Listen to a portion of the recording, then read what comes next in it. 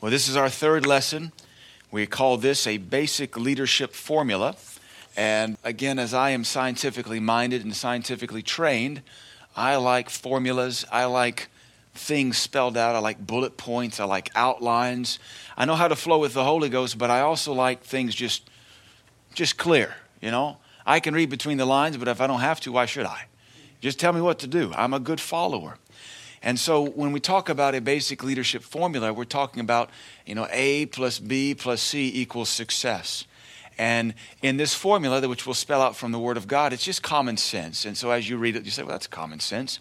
But we also want to keep in mind, once again, let me reiterate, God's called every one of us to leadership. So you cannot diminish it and think, well, this is for pastor, or this is for preachers in training, or this is for the Fortune 500 gal or guy. This is for every one of us, whether you're a single mom, whether you're a widowed grandmother, every one of us is called to some form of leadership.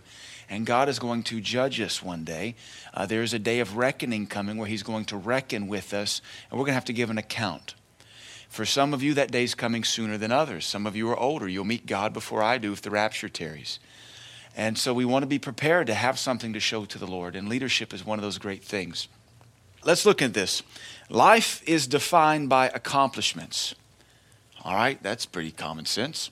And accomplishments require leadership. If you've ever accomplished anything in your life, it either required somebody's leadership over you or you leading something.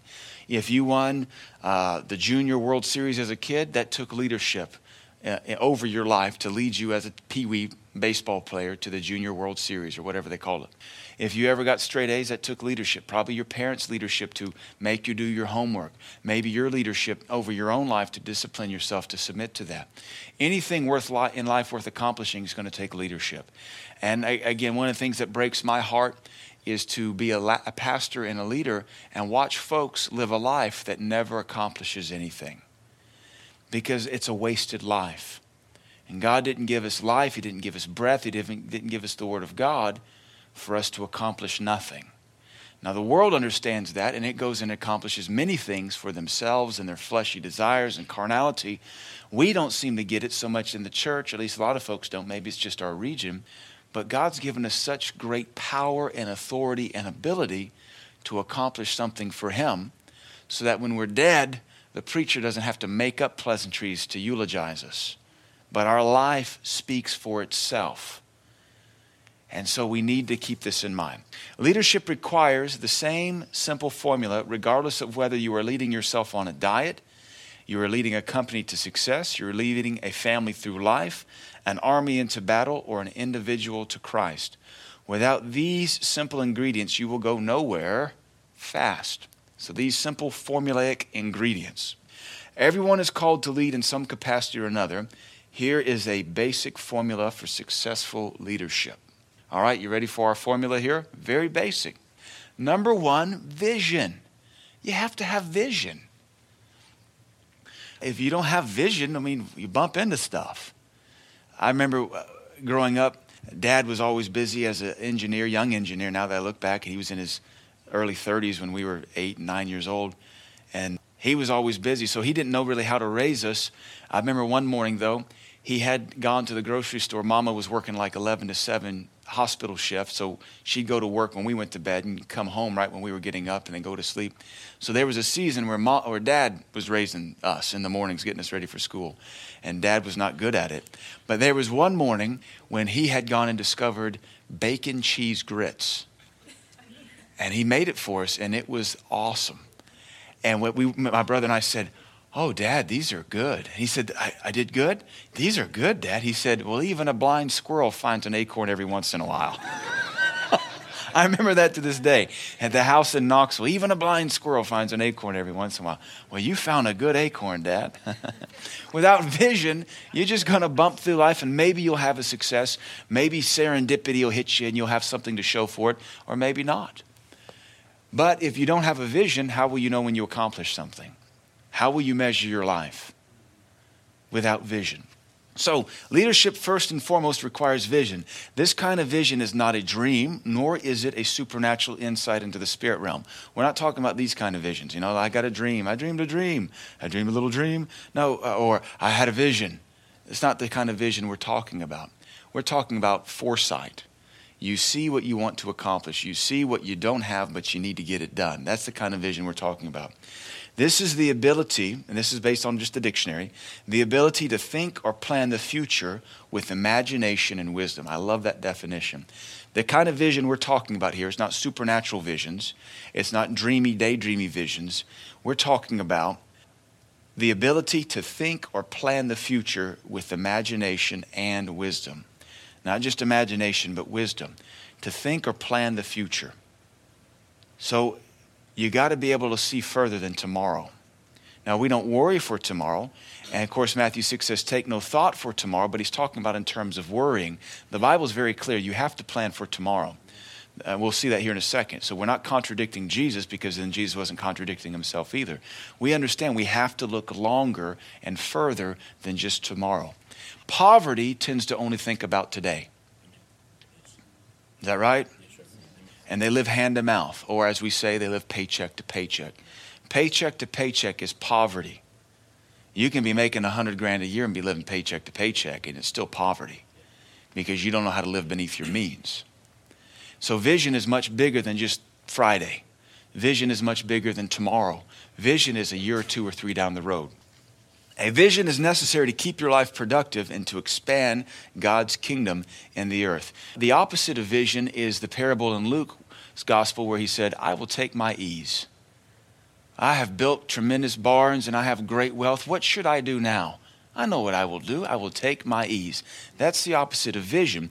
And Jesus said in that parable, the Lord would require that man's soul of him that night. Pastor Vaughn would always teach that man lost his mind. When your soul is taken from you, you're not talking about going to hell or heaven. You're talking about losing your mind, your will, and your emotions. The second you take your ease, you lose your soul. Not to damnation, you just go crazy. Because when you have no purpose, when you have no reason to live, what is that? I've read lots of stories of POWs. Some of my favorite books to read, I'm more of a nonfiction reader than I am science fiction or fiction. I'd rather read real stuff. And I like to read survival stories about people who just wouldn't quit. So reading lots of stories about POWs in several different arenas of war. I read about one in Vietnam, just so he wouldn't go crazy. He planned and built his whole house in his mind for 3 or 4 years in captivity. And by the time he came out, he had all the numbers reckoned in his mind. How many 2x4s he'd need, how many sets of nails he'd need. He just did it. He envisioned it because it gave him purpose. Amen. That's how you keep from going crazy. If you have nothing to live for, if you have no vision, no foresight, you just breathe in air waiting to die. So this man, to pass the time as a prisoner of the Viet Cong, he in his mind was able to say, all right, okay, I've got the front porch done. Let's see, that was 15 2x10s, and then I'm going to have this far, this is the spacing. And he just kept going over it and over it and over it in his mind for years until he had all the numbers memorized. I don't know if he ever built it, but it kept him from going crazy. Look at Proverbs 29:18a. Where there is no vision, the people perish. Go backwards, withdraw, cast off restraint. Where there is no vision, where you have no future plan, where you have no plan for the future with imagination and wisdom, you will go backwards. You will withdraw. You will cast off restraint. You know, if you have a vision to get in shape, you don't eat that extra cupcake. If you have a vision to save money, you don't waste it on a thing of Coca-Colas. You say, no, I can drink water. But when you have no vision, you have no reason to control anything. You're just a loose mess everywhere you go. Vision keeps your life so polished and so together. You have a reason for everything you do. And without a vision, the Hebrew is very clear. You'll cast off restraint. But when you have a vision, you know why you do everything you do. You don't eat ho-hos and ding-dongs every chance you get because I'm on a mission. I'm going to get in shape. I'm going to make the team. I'm going to make the track team. I'm going to get under this weight. I'm going to get in my miracle pants. I was talking to somebody, and they said, I'm gaining weight, Pastor. I said, well, what you do is you get a pair of pants, and those are your limit pants. They said, I've exceeded the limit pants. For me, my limits are my suits because suits are too expensive to just keep expanding in. So when I start to feel snug in the suit, all right, time to start running a little bit more. Time to start dialing it back. Satisfied, indolent, slothful people always seem to lack vision. Satisfied. You can never be satisfied. Indolent, you indolent fool. Slothful people, they always seem to lack vision. You ever seen a hoarder? What do they live for? You don't ever see skinny hoarders either. They're not just stockpiling junk, they're stockpiling energy. Because you never know when you might need it. Because it's hard going through all those glass figurine collectibles beside all the stuff you picked up and all the airbrush this and airbrush t-shirt that. Yeah, they always seem to lack vision. Hungry, fervent, motivated people are always abounding in vision. So our first ingredient to leadership, whether you're leading yourself or you're leading a church or you're leading a family or you're leading a tour guide or you're leading a field trip or you're leading a class, is you got to have vision. Even for Sunday schools, what's your vision for the class? As a department head in our church, what's your vision for your department? And for your marriage, what's your vision for your marriage? If you don't have one, like Brother Hagin said, what do you believe in God for? Nothing in particular. Well, that's exactly what you'll get. It's nothing in particular. Vision is faith. Where are you going? Well, nowhere in particular. Well, how will you know when you get there? I don't know. I guess I thought I'd see a burning bush. No burning bush for you. Get a vision. Plus, as we've been seeing, we've taught for a while, you can't steer a parked car. So what are you waiting for? At least with the vision, you say, here's a parked car. There's where I want to go. Let's kick it down the hill and see how we get there. But if you just stay parked your whole life, well, that's what you have is a parked life. So an effective vision includes this. Knowing where you want to go. These are the parts of a vision. Where do you want to go? What is the destination? This is destination. If it's a weight loss, what's the goal? If it's muscle mass, what's the goal? If it's strength training, what do you want to bench press? I'm going for 225. If it's money, I want to get $1,000 in an emergency fund. If it's investments, I want to have $50,000 in my 401k before I'm 30. What's your destination? What are you aiming for? Because if you don't know, then what's your metric by which you measure success? So many Americans anymore, because we're afforded great prosperity and great benevolence and great benefits just through the nature of our country, they have no goals, no ambitions. They just exist off of the slop-over blessing of hardworking people. And your life could make so much more accomplished if you actually knew where you wanted to go and you could measure it. So you have to have a destination. Your second point is knowing why you want to be there. This is the purpose or the motivation. Why do you want to save that money? Why do you want to teach the kids this? Why do you want to take a mission trip there? We know where we're going on our mission trip, but why? We know we want to have more intimacy in our marriage, but why? Well, because it's a good thing. And that's sometimes the motivation is just simply because it's right. Knowing when you want to get there. This is the deadline. If you never set a deadline, you'll just die wishing. Die wishing you were skinnier. Die wishing you had more money. Die wishing you had a better marriage. Die wishing you had better kids. So if you don't set a deadline, how will you ever accomplish it? Now, all these things work to put constraints on our flesh. Now, coming back, let me just kind of do a brief general teaching on the law. The law is not for those that are spiritual. But did you know your flesh is never spiritual? The law is to put a constraint on sinful flesh and make it accomplish something when otherwise it would do nothing. So our hearts are not constrained by the law. It's written in our hearts. But we put down laws like this to make our flesh get up and run an extra mile, to make our flesh not swipe that credit card when we want to make our flesh set aside money when it doesn't want to. That's why we have these constraints. The law does not perfect us spiritually, but the law does keep our flesh in line.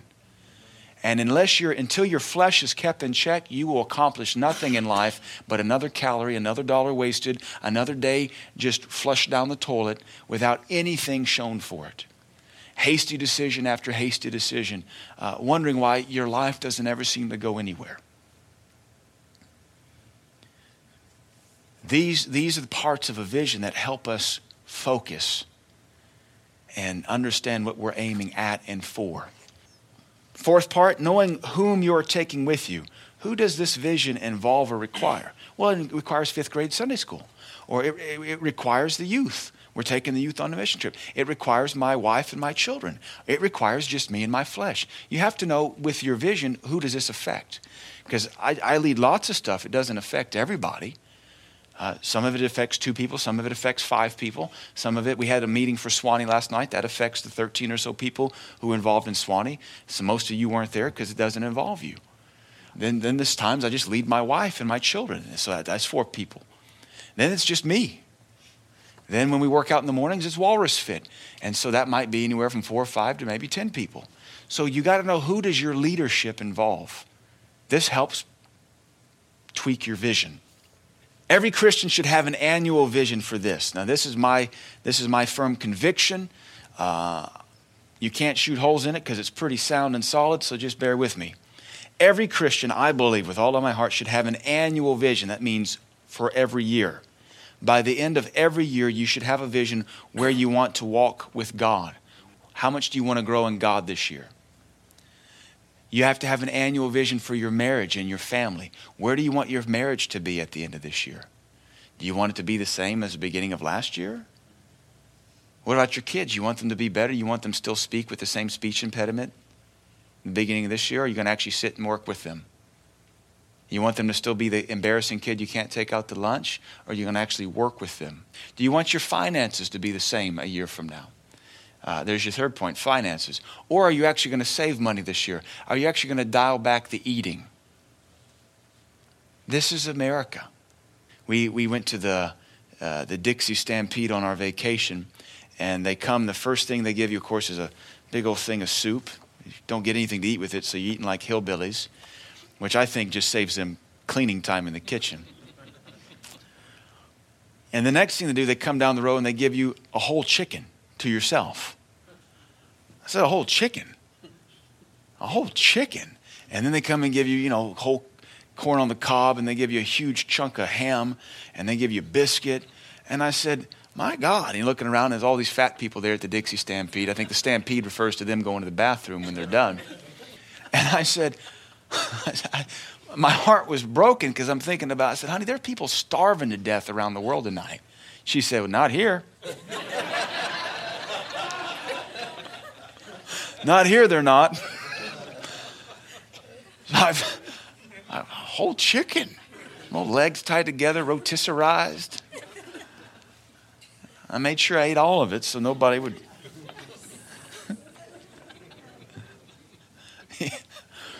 You have to have a vision. Dial back your food eating. Dial back your entertainment habit for your finances. Otherwise, another year is going to go by and you will have done nothing but just breathe air another 365 years. Something has to change. Something. Your personal health. What do you want to do to improve your personal health? Now, honestly, you stick around long enough, they'll do more tests and research, and they'll discount everything we grew up with on the 80s and 90s. They're already doing that. Now, fat doesn't matter. There's no bad fat. It's just a calorie budget. Now, sugars aren't bad either. And then salt, they just proved, salt's not that bad either anymore. So I think we just stick around long enough, the next favor or the next wave and the next, fad will blow through, and we'll just have stayed right and steady. What do you want your personal health to be? And your career. Now, obviously, walk with God comes first, but even your career. Where do you want your career to be a year from now? It glorifies God for you to be a good steward over your career. And if you don't work hard, then that's exactly what you'll have in your life, is not much of a career. So, famous Bible visions, because I got to get moving here. Noah's Ark. What a vision. 120-year vision. You look at that. Who did it involve? Noah and his family and 2 of every kind of animal. What else did it involve? Well, it involved stockpiling a bunch of wood and lumber. It required a bunch of carpentry. He might have had to spend the first 50 years just learning it. We don't know. We just know it took him about 120 years to build this thing. You can be an engineer in 4 years, but when you've got to invent the engineering, you can build a boat in a year, but when you've got to develop boat building, no wonder it took 120 years. And then maybe he spent the first 50 years setting up Noah's School of Nautical Engineering. Graduating class of 3, Shem, Ham, and Japheth. And their wives were on the cheerleading team. Joseph's food pantry. There's a vision. We're going to feed the world, so we're going to stockpile for 7 years. Moses' Exodus, there was a vision too. What are we doing? We're getting these Jews out of Egypt. They weren't called Jews yet. They were just called Hebrews, the seed of Israel. We're gonna deliver Jacob. That's our vision. Joshua's military campaign. What was his vision? I'm killing everybody who's trespassing. That's the vision. Salvation at Calvary. Talk about a vision. From the time man sinned to the cross was 4,000 years. That's a long-term vision. We can't even think past today. Speaking of which, what are we doing for lunch? The New Testament church, there was a vision. The Lord spoke about it back in Jeremiah, Ezekiel, and Isaiah. He said, I have a people you don't know anything about. Talking about the Gentiles coming to the salvation of Jesus Christ. The rapture, that hasn't happened yet. That's a vision. What's the vision? God says, I'm getting my people out of here before I open up the 7 vials of wrath, because I've not appointed my people unto wrath. So those are some famous Bible visions. God had something he wanted to accomplish, and they involved all those points we looked at. God knew the destination. He knew his purpose. He knew his deadline. All those things had a deadline. The Exodus had a deadline. The cross of Calvary in the fullness of time had a deadline. Noah's Ark, 120-year deadline. Joseph's food pantry, he had 7 years, and then it was going to be 7 years of famine. There was a deadline. So we see these things fulfill these requirements. All right, your second ingredient, moving along, this is certainly worth studying on your own. You need to know the people involved in your vision. The people who were involved in your vision. As a leader, you can't lead nobody. That doesn't make you a leader. That makes you crazy. Amen. Now, unless, of course, the people you're leading is yourself. You've got to lead yourself to bed at night. You've got to lead yourself in prayer. You've got to lead yourself to work. You've got to lead yourself in financial accountability. You've got to lead yourself in your diet. You've got to lead yourself to brush your teeth. There might be an app for all of that, but if you don't find the app, program the app, you're still not going anywhere. Leadership doesn't just require someone to lead. It also requires someone to follow. Whether you are leading yourself, a.k.a. a disciplined life, or leading someone in prayer, leadership requires other people. So here I quote my pastor, Dr. Barclay, 70% of leadership is being able to lead yourself. This is why I'm fully convinced most people will never be in leadership positions, because they do not successfully lead themselves. Others lead them. And they're good followers, but they don't know how to do it unless they're being told. They don't know how to do it unless they're being told. They can keep a department at church clean because they're led, but they can't keep their own home clean. They can do the dishes at the, maybe they're a great bus boy at the restaurant they work at because they're being led, but they can't keep their own dishes clean at that apartment because they don't know how to lead themselves. So 70%, Dr. Barclay says 70% of leadership is being able to lead yourself. Before there is leadership, there is followship. You got to be able to follow. Everyone begins learning leadership by following the leaders in their lives. Your boss, well, first your mom and dad, then maybe grandparents, then school teachers, pastors, youth leaders, children's workers, your bosses, your employees, your professors. Every one of us from the time we're born, we are under leadership. The keen mind watches how those folks lead and begins to take on their traits. The dull mind doesn't even notice anything's going on. But the keen mind, the sharp mind says, so that's how you do that. Or, so that's how you do that. Oh, and then you can even see it in little children. The little keen minds, they begin to lead their kids in playtime. And we have to be careful they don't become bossy. Where do they learn to be bossy? By keenly watching leadership. Bossiness is not a bad thing. You have to harness it. Bossiness is rude, and we deal with that. But I'd much rather have a child be bossy that you can harness than a kid who's just cowering in the corners. Because it's easier to curb and restrain leadership, manifesting as childish bossiness, than it is to breathe courage and confidence into a kid scared of a ladybug. Amen. All right. Those who are interested in leadership will keenly watch the leaders in their lives in order to learn. Those who never learn, never lead. If you learn leadership, God will promote you by placing people under you. If you will learn how to lead, God will promote you by putting people underneath you. And God wants to put people under every one of us. This kingdom is infinite. There's always going to be new folks coming into the kingdom that God wants to set you over so they can learn how to be better Christians. But of course, that requires that you and I are better Christians. God's not going to put followers in charge of people. God's going to put leaders in charge of people. And once your life becomes an epistle of leadership, an epistle that can be read of how to follow God, God will promote you and he'll draw people to you and they'll get to look up to you and you'll get to lead them. But until you do that, you'll just always be in the following position. One of the hard statements I always make around here is if you've been here 2 or 3 or 4 or 5 or 10 years and you're not leading something, why not? One of 2 reasons. Either you don't want to lead or you don't know you can lead. Maybe a third one. I always change it up. Maybe there's 5 reasons. I don't know. It's not etched in stone anywhere. That'd be legalistic, you know. Either you don't know you can lead or you have no heart for leading, or you don't want to.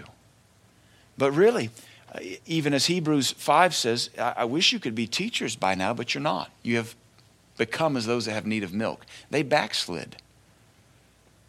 And Christians can do the same thing today as well. So God wants all of us to rise up and to be great leaders. People are needed to fulfill every kind of vision. So when you have a vision, and you're going to have to get people to help you do it. Even when I have a vision that's just for me, whether it's losing weight or getting better at a skill, I always have to involve somebody because I don't know how to do it by myself.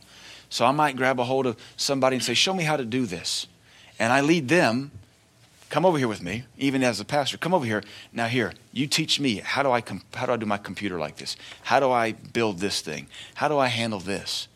Even if the vision just involves you alone, you're probably going to have to involve somebody else to help you. How do I put on more muscle mass? How do I get a better budget working? How do I control my temper? How do I learn to play this instrument? Even when the vision just benefits you and you alone, you're probably going to have to lead somebody or go find somebody to help you get better at it. But it always involves people. Ecclesiastes 4 in the New Living Translation says, 2 people are better off than 1. Don't you love just simple, profound wisdom like that? For they can help each other succeed. If one person falls, the other can reach out and help. But someone who falls alone is in real trouble. That's what's called a paraphrase, because it just simplifies it for the knucklehead. If you fall by yourself, you're in real trouble. Well, thank you. That is profound. But sometimes God has to spell it out for us. They say the Bible's written at the 8th grade level. Maybe the 8th grade level 100 years ago, not today's 8th grade level, but 8th grade level nonetheless. Famous Bible followings. So we talked about famous Bible visions. Let's talk about famous Bible followings.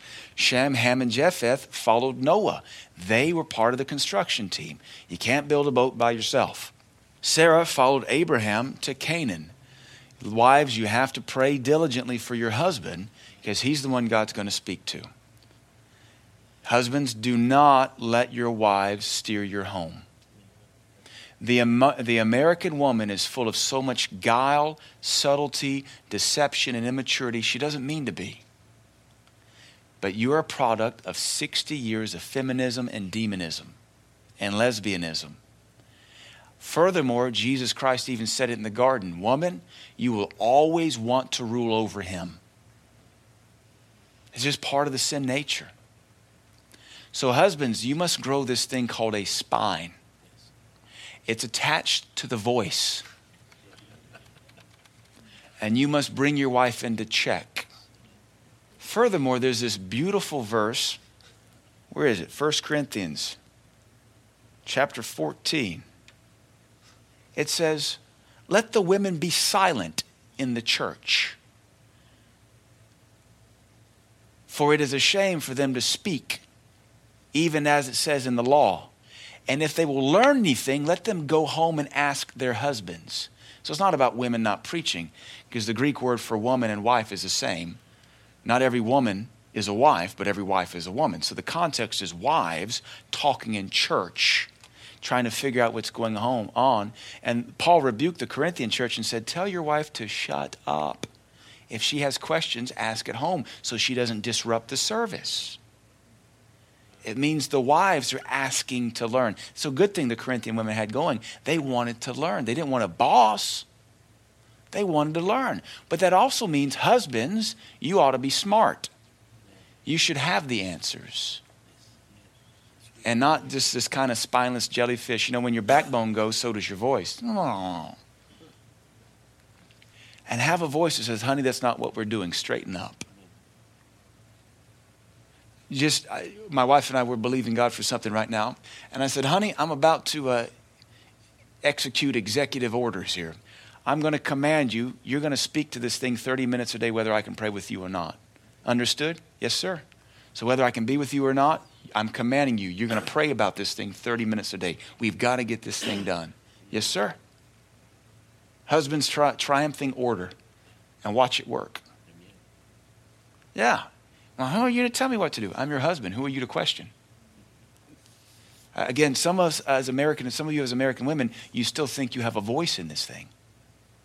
As a man, I don't have a voice in this thing when it comes to God. There's only serve or rebel. So our freedoms gave birth to bastard ideologies of rebellion. I have a say. Not when it comes to being a slave, you don't. We belong to Jesus Christ. We're bond slaves, bond servants. He commands us. We obey. All right. So Sarah followed Abraham. 75 years old. She was 70. And he said, we're leaving. Well, we're retired. Oh, this is our family. Who am I going to play pinochle with? Who am I going to crochet with? She didn't say any of that. She said, yes, Lord. Or we'd say, yes, sir. And she followed him out of her comfort zone. Flesh loves a comfort zone.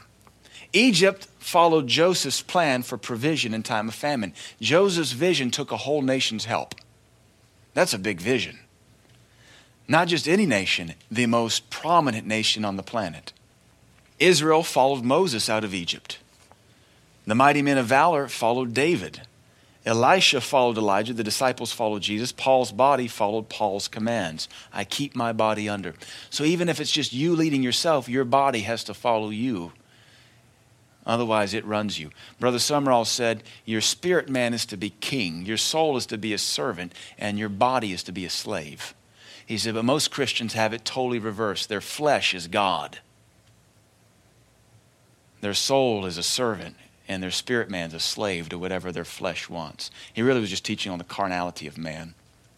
Sometimes you got to get to a place where when your flesh wants something so badly, you say, just for that, you're never getting it the rest of your life. So you want a Cinnabon, huh? Boy, you want it bad, don't you? Uh-huh. Just for that, we take a vow of Cinnabon celibacy the rest of our life. We will not touch a Cinnabon as long as this earth remains. Just to keep your flesh under. Amen. The plan. All right, so we got vision, we got people. Now what's the plan? I got to move quick here. Leadership requires a plan. A vision alone is not enough. Fulfilling the vision requires a plan. An effective plan answers each point of the vision. So the plan answers the points of our vision. How will I get to my destination? Okay, how am I going to get there? Car? Am I going to get there through prayer? Am I going to get through there digging? Building, saving? What is the motive or the mode? How am I getting to the destination that the vision requires?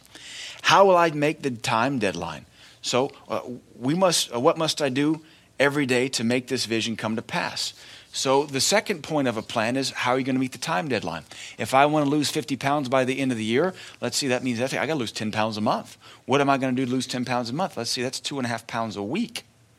What am I going to do to lose 2.5 pounds a week? Well, there will be no Cinnabons, ho-hos, or ding-dongs, Mountain Dews, coffees, or espressos. There will be lots of running every day, carrots, fruits, and vegetables. That is how I will lose 50 pounds before January 1st. And it can be done if you want to. How will I save $1,000 before the end of the year? Let's see, that's $250 a month. Let's see, that's about $50 a week. How will I save $50 a week? No Cinnabons, ho-hos, ding-dongs, coffees, Mountain Dews, cappuccinos, eating out. It will be carrots. Well, look, you get skinny and you save money. A bird in the hand's worth two in the cage, I suppose, or something like that. So deadlines, checkpoints, sacrifice, discipline, etc. How will I motivate those I am leading? All right, so I got folks who are part of the plan. How am I going to motivate them? My employees, my spouse, my children, my soldiers, my congregation. How am I going to motivate them? My own body. How am I going to motivate it? Some people put, when they want to lose weight, they put pictures up of what they want to look like. You know, that's what I want to look like. Or some folks, they put a dollar amount up on their dashboard or something. This is how much money we want to save. So every time I get tempted to eat lunch and then go buy a second lunch, that's what I did when I worked at the zinc mine. My wife would pack me a lunch every day. I'd eat it during the morning, and the guys would say, let's go to the meat and 3. How can I say no to the meat and 3? I wonder how I got up to 205 in 6 months. 205? My little jumper was kind of snug, you know. Can I get a bigger tool belt? You gain weight and you lose money going to the meat and 3 after you've already had a lunch your wife packed. Is the vision still important to me? Here's a really critical one. Some people start off out of the gate very excited, but they lose heart. And if you quit your vision, you never get your vision. So you have to constantly reevaluate. Is this still important to me? Is this still important to me? Is getting my family here still important to me? Is getting my mind sane still important to me? Is taking this vacation still important to me? There's certain things you get a vision for, things you just want, that by the time you get ready to buy it, you just don't even want it anymore. Anybody ever done that? You know, like you really think you want this thing and you save up for it, and by the time you get ready to buy it, that's why saving is good, because you don't buy it on a whim and hate it after 6 months. You spend 6 months saving for it, you go to buy it, you don't want it anymore. And guess what? Now you got $500 you can do something else with. Is the vision still important to me? Have I lost heart? How will I maintain heart in the midst of the journey? What if it takes me a year to get what I want? What if it takes me 5 years to get what I want? Who's faithful that long anymore? Who can wait that long anymore? Not in a nation who gives us anything instantly on credit. Not when you can get married the same day you meet somebody. That's weird and messed up. So famous Bible plans. Noah's Ark, a Bible plan for saving man and animal kind. Moses' construction team for building the tabernacle. David's many battle plans for defeating the Philistines. Zerubbabel, Ezra, and Nehemiah's teams for reestablishing Israel. Jesus' discipleship for building apostles to start the church. So even the Son of God had plans. Who does it involve?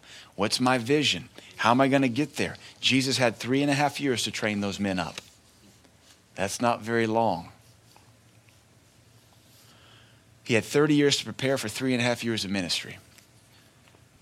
The drive and ambition. Here's our final ingredient. So we had vision, we had people, we have plan, then we have drive. The final necessary ingredient to the leadership equation is drive and ambition. This is the one that this region lacks in spades. This is the one some of you lack. You have a big want to, but you lack drive. The final necessary ingredient to the leadership equation is drive and ambition. It is possible to have vision, have the people, have the plan, but lack the ambition. Without ambition or drive, a vision is nothing more but a pipe dream.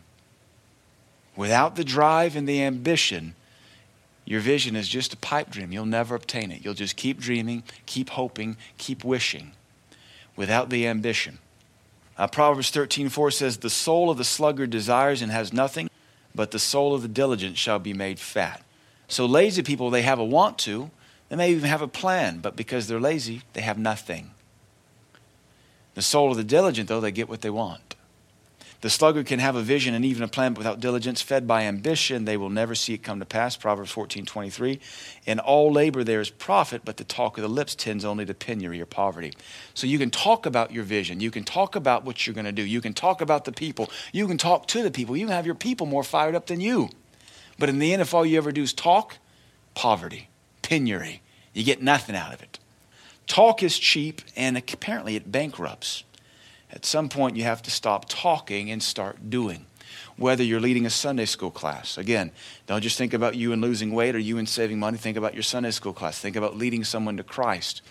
If we had more time, we'd run this scenario through this formula through every scenario of leadership. How it works in leading someone to Jesus Christ. You have a vision for them. I'm getting them to the cross of Calvary. Who does it involve? Me and them. What's my plan? I'm going to witness to them. I'm going to talk to them about Jesus. I'm going to build their faith. Then I'm going to give them an invitation. Then I'm going to lead them in prayer. And it takes ambition to do that. It works in every arena. So the balanced equation, here's my last section. And hopefully you'll be able to troubleshoot something in your life, maybe why you've never gone anywhere. I am so determined as a pastor to make sure your life amounts to something more than just American flesh and blood. I want your life to be something great for the kingdom. To do more than just Sunday morning stuff. To do more than just church stuff. To take the kingdom outside of this building. That's why I harp on this kind of stuff. When we look at this balanced equation section here, you judge yourself and see where you've got a short circuit or a fuse blown. Leadership requires all four components in order to be successful. If any one component is missing, the equation will fail. So, example number one, you got vision, you've got people, you've got plan, but you have no ambition. That equals failure due to laziness. All right? Vision, people, plan, but no ambition, you fail because you're lazy. They say the road to hell is paved with good intentions. You mean well, but unfortunately you never get there. Next scenario, you have the vision, you have the plan, you have the ambition, but you don't have any people. A failure due to personal exhaustion. You know, Noah building a boat by himself, you can't do it. You know, or we might say failure due to being crazy. You're leading a school field trip, there's no kids behind you. Hi, I'm with so-and-so middle school. I'm here with my class.